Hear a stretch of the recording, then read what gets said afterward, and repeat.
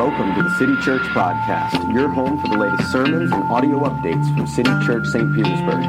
We meet each Sunday at 10:30 a.m. at 1211 First Avenue North on the 3rd floor. Ben Harrison, Chester Arthur. I'm going to go through that list again, all right? Zach Taylor, Ben Harrison, and Chester Arthur. What do these three names share in common? I have a history teacher sitting to my right who after a couple realized what was going on. These three names are the names of presidents, except presidents that you never hear of, right? How much can even our esteemed history teachers tell us about good old Zach Taylor? Or how about ye old Ben Harrison? Maybe you could give us the century that Chester Arthur was president in, but that's about it, right? These are the names of presidents who are absolute footnotes in our mind. They're things that we had to memorize when we had to memorize the presidents, and we can't tell you anything else about them. They are the forgotten presidents. In many ways, as we turn our attention to the last part of the Apostles' Creed, when we turn our attention to the Holy Spirit, he sort of shows up as the Zach Taylor of the Godhead, as the Ben Harrison of the Trinity. Because we can tell you a lot. It's very easy for us to talk about God the Father, creator of the earth. It's really easy for us to talk about Jesus and say, here is who Jesus is. Here is what Jesus did. Here is what Jesus said. We can do a lot about Jesus, about God the Father. And then when it comes to the Holy Spirit, we pull up short. Like we get to the question on the history test that says, tell me one thing Zach Taylor did. And wasn't he like Tippecanoe or something? Was that him? No, it's somebody else. We don't often have much to say about the Holy Spirit. And there's a number of reasons for this. But one of the reasons that we as a church, especially the church here in America, don't have a lot to say about the Holy Spirit is because we have become weirded out by anything that is supernatural. As a culture, we are averse to anything that seems mystical or supernatural. Let me prove my point with this by talking about the most successful movie franchise currently going right now. The most successful movie studios going right now is Marvel Studios. Like every 4 months they release a movie and it makes approximately $17 billion or something. I don't know money, so I think that's a lot. Marvel Studios. Recently we've had some weird Marvel movies, right? Doctor Strange was nothing short of strange. Guardians of the Galaxy is an odd movie, right? But how did we get here? Do you remember the first movie of all of these sort of Marvel movies? The one that sort of kicked this off about 10 years ago. It was Iron Man. And why did we all love Iron Man so much? Because it kind of made sense, right? I mean, guy's a genius. Guy has more money than he knows what to do with. Okay. I totally believe that he could be like Techno Batman. Right? That is wildly believable. And so I go, oh, okay, I'll buy into this superhero thing because that's believable. And what's the next one? Captain America, right? Okay, so they gave him some sort of like, measles shot that gave him superpowers. But it was Iron Man's dad, and they're pretty smart. And then he gets frozen in the ice. Well, I heard that like cryogenics is a thing, right? The reason why the initial Marvel movies were so successful is because they tried to take any of the sort of crazy superhero, comic booky, supernatural stuff out of them. It took them a while before they could go, oh, and here's Doctor Strange. They had to build our trust in that sort of universe. The reason is because if you started with Doctor Strange, all of us would have gone, nope, hard pass. That's too weird. Why? Why do we find things like that weird? Because we innately buck against the supernatural. If it is supernatural, we sort of go, I don't know. And when it comes to the Holy Spirit is exactly that encapsulated. We can in our minds wrap our head around God, an invisible being of immeasurable power who created all things. Like, I've got some categories for that. About Jesus, God becoming man, fully God, fully man, dying on the cross. I understand how that works. I can conceive of that in my mind. But there's a third member of the Godhead, a third person of the Trinity. And it's the Holy Spirit. And He's everywhere. And it seems like He has specific things to do. All of a sudden, my imagination goes cold. My ability to see what this means runs out. And there's a number of reasons for this, one of which is that the Holy Spirit is shy. Here's what I mean by that. The Holy Spirit's job is to constantly be pointing to Jesus. As we've gone through the Apostles' Creed together, if you've been paying attention, if you sort of listen carefully, you've noticed a pattern in my sermons, right? Which the pattern of the sermon is normally this, right? Introduction, jokes about Marvel movies apparently this week, right? And then I get to about this point in the sermon, and I'll say, you see, the problem with our thoughts on Jesus coming to judge the living and the dead, you see, the problem with the idea of a virgin birth is we either misunderstand it or we ignore it. That's sort of been my premise on almost every one of these sermons. But when it comes to the Holy Spirit, it's not that we misunderstand or that we ignore. We just don't know anything about the Holy Spirit, and we don't talk about it very much. So this morning, what we're going to try to do is remedy that. Now this becomes difficult, right? Because this is a church service, this is a sermon, this is not a theological lecture where I can stop, everybody get out their notes, and we're going to do something. No. And yet at the same time, the way that the Holy Spirit works is, what we know about Him is spread out throughout the whole Bible. So I'm going to read one passage where Jesus tells us a good bit about the Holy Spirit. But as we talk about all of this, we're going to be looking at different passages throughout the Bible. So if you would, if you have your Bibles, go ahead and open up to John chapter 16 and stand up with me as we read John chapter 16. We're going to read verses 12 through 16 together. You can also find these verses in the Bible section of the app, as well as here on the screen. Jesus said this, "I still have many things to say to you, but you cannot bear them now. When the Spirit of truth comes, He will guide you into all the truth. For He will not speak on His own authority, but whatever He hears, He will speak, and He will declare to you the things that are to come. He will glorify me, for He will take what is mine and declare it to you. All that the Father has is mine. Therefore I said that He will take what is mine and declare it to you. A little while, and you will see me no longer. And again a little while, and you will see me."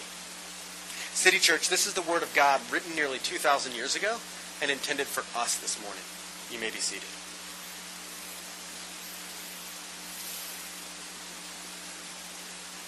Before we get started talking about exactly what it is the Holy Spirit does in our lives, it would be helpful for us to fix in our mind that in general, there are often three types of churches or three types of Christians. There are churches that emphasize what we know, that emphasize sort of the intellectual stuff about God. And that's sort of the focus of their teaching, right? That's sort of the focus of what they do.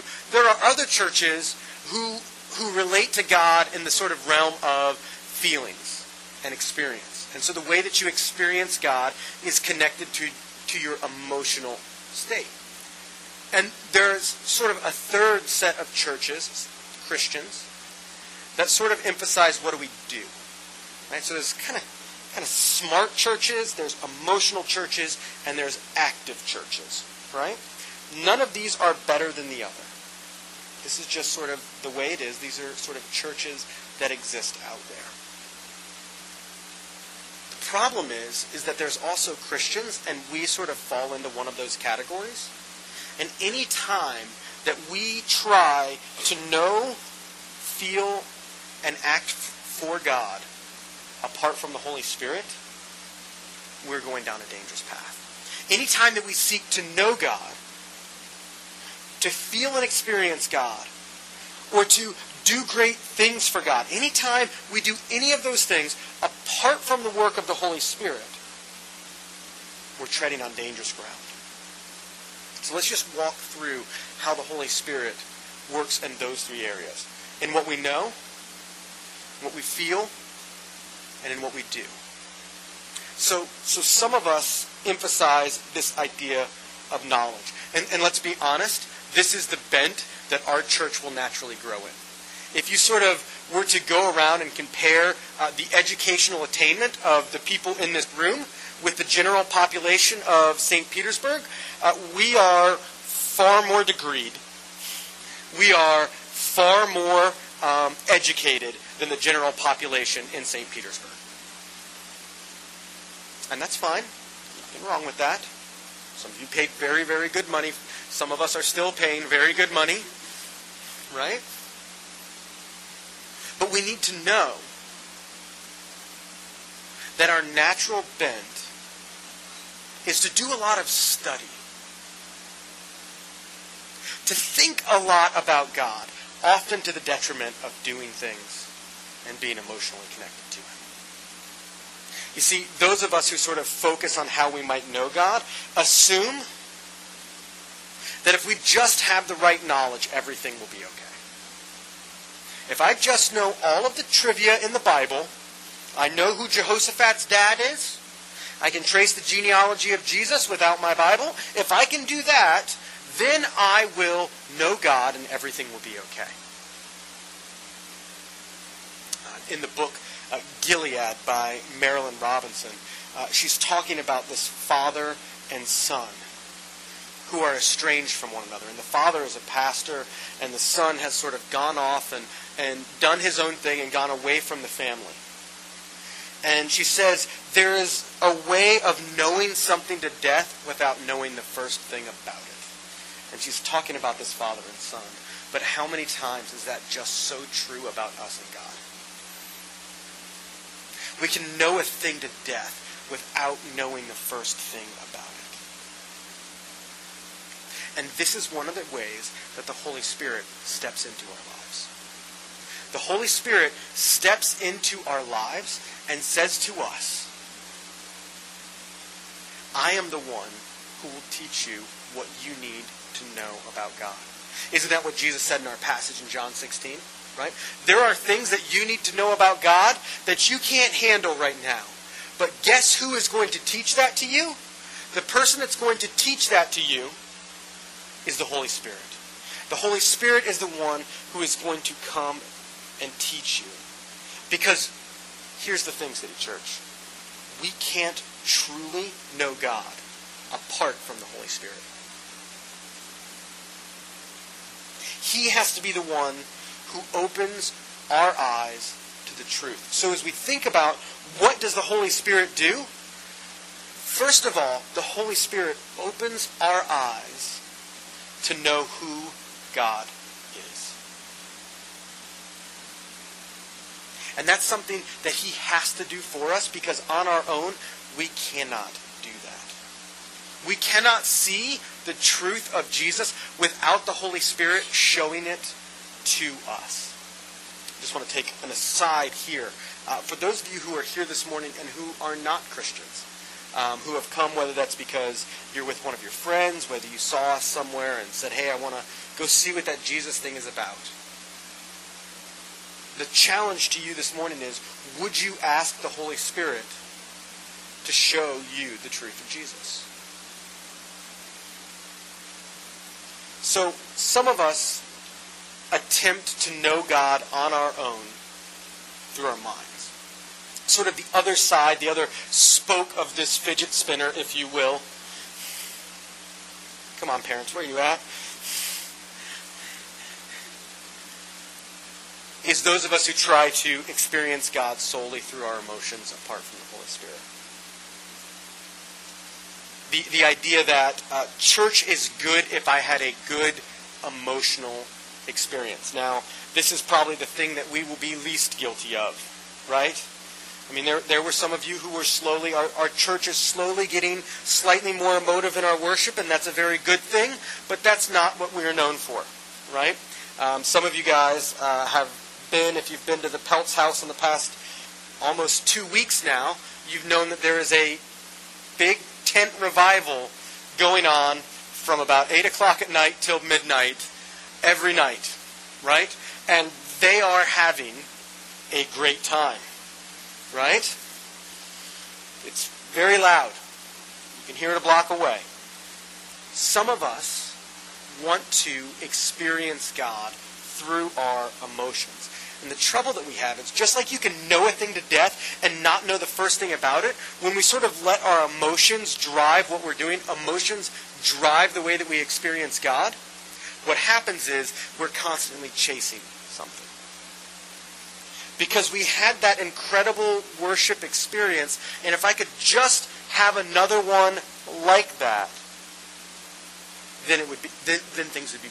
I have to do just a little bit better, right? Some of you guys go to the gym, and I've watched people at the gym before, and people at the gym talk about personal records, PRs, and the question that I always want to ask somebody when they lift a lot of weight up into the air and then set it not so gently back down on the ground again is how many is enough? How many pounds are enough for you to lift? What's everybody going to say? 5 more. Right? Oh, once I get to a 500-pound deadlift, then I will have arrived. Get there. Need 600. 500 is nothing. Right? Or maybe it's, once I get this, right? We're constantly chasing that next hill to climb. We do this in our emotional life. When we sort of base our experience of God solely on emotions, we're constantly chasing that next experience. But it's interesting that it's the Holy Spirit who comes to us and deals with us in the level of our heart.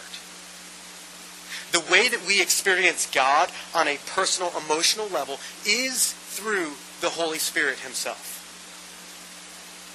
And it's not that he is confined and has to be part of one type of worship service or another. You see, as the Holy Spirit works in our lives, and you see this in 1 Corinthians 1 and 2, as the Holy Spirit works in our lives, what you begin to see is that you can be comfortable in any worship setting where Jesus' name is lifted up. Whether that's incredibly liturgical and formal, whether that's incredibly informal. Wherever you are, you're able to experience God. Because what the Holy Spirit does is not only does he open our minds to the truth of Jesus, but he opens our heart to his beauty.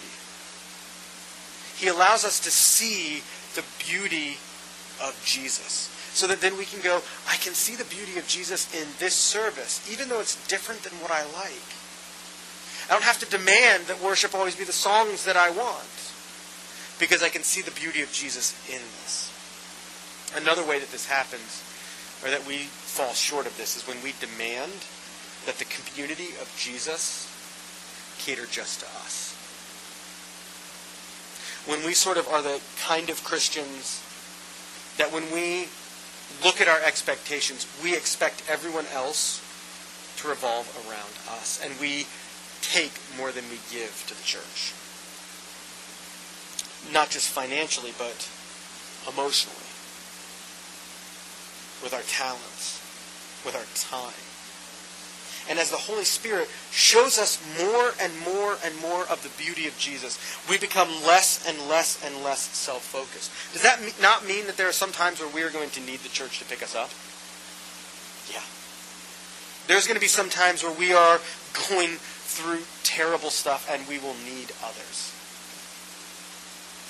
But there are other times that we are going to need Jesus. And need to give Jesus to other people. And we do that when the Holy Spirit shows us how beautiful He is. And the last sort of category of Christians are those who sort of measure themselves by the things that we do. So some people experience God through their mind, first and primarily, others through their hearts, and others through their hands, if you will, through their actions. And apart from the Holy Spirit, all of the work that we do with our hands is futile. But when Jesus reveals to us, and when the Holy Spirit reveals to us Jesus' goodness, we cannot help but overflow and affect the things that we do. For those of you who are here, who live in St. Petersburg, you know what a fantastic and terrible thing it is when you have visitors from out of town. And you say, where would you like to go to eat? And they say, I don't know. You live here in St. Petersburg. You pick. Well, what's the problem? Where do we even start? Do we take them to Bodega? Or Nidalee? Do we take them to the Mill? Or Engine Number 9? Well, what about Brooklyn South? They've never been to Mazzaro's. How can you live your entire life and not go and have fish from 400 Beach? I mean, just where do we even start? What we're experiencing there is we have so much good food that we can't help but share it with other people, right? I mean, do you remember the first friend who ever told you about Nidalee? No one ever casually mentions, oh yeah, and then there's this place on Central Avenue, it's called Nidalee, it's fine. Right? No one ever has this response. Right? Everybody's response to Nidalee, unless you are a sociopath,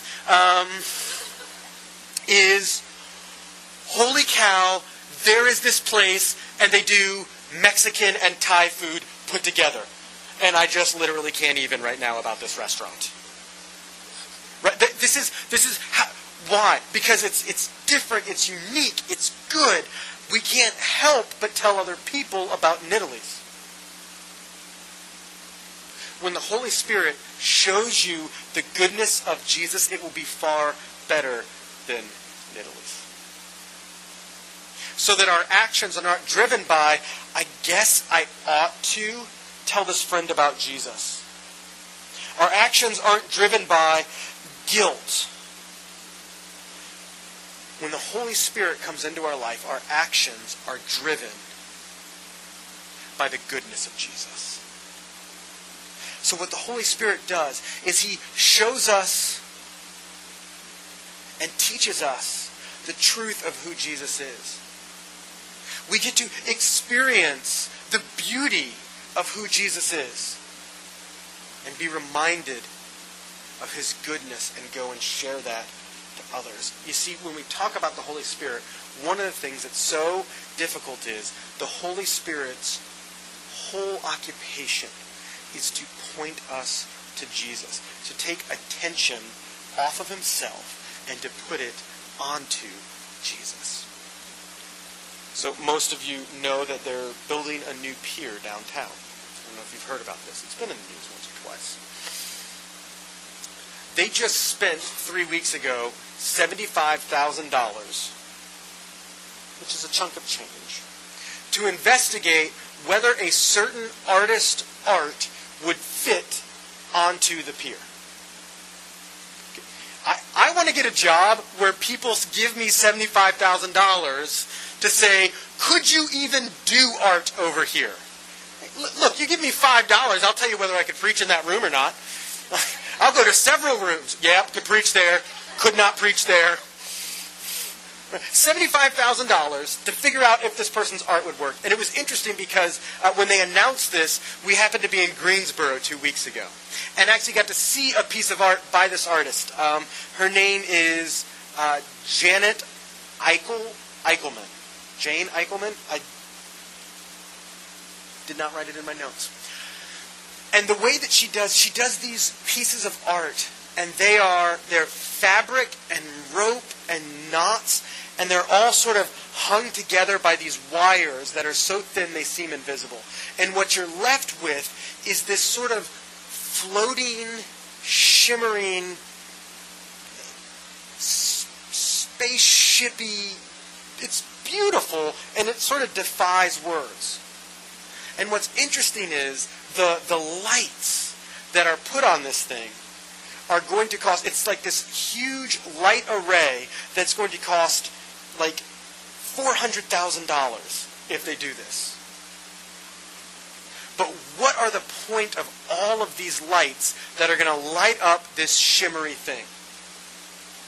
So that you can see the art. Nobody is going to go. When I was in Greensboro and saw this, I didn't stand at the light pole with all the LEDs and go, that's some good lights. Those are really nice. I wonder what kind of computer controls them. Right? No, I looked at the art and said, those lights really do a good job bringing out that art.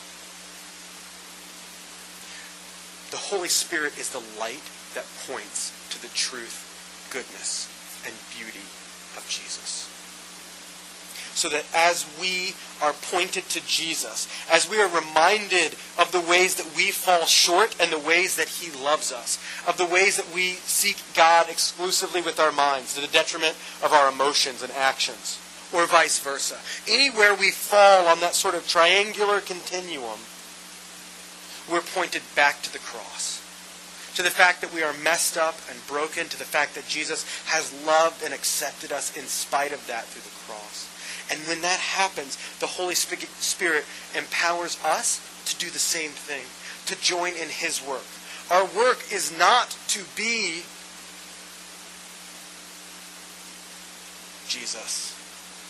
Our work is to shine light onto Him, to give His name glory, to make His name famous. And so the Holy Spirit empowers us to do that by making us grateful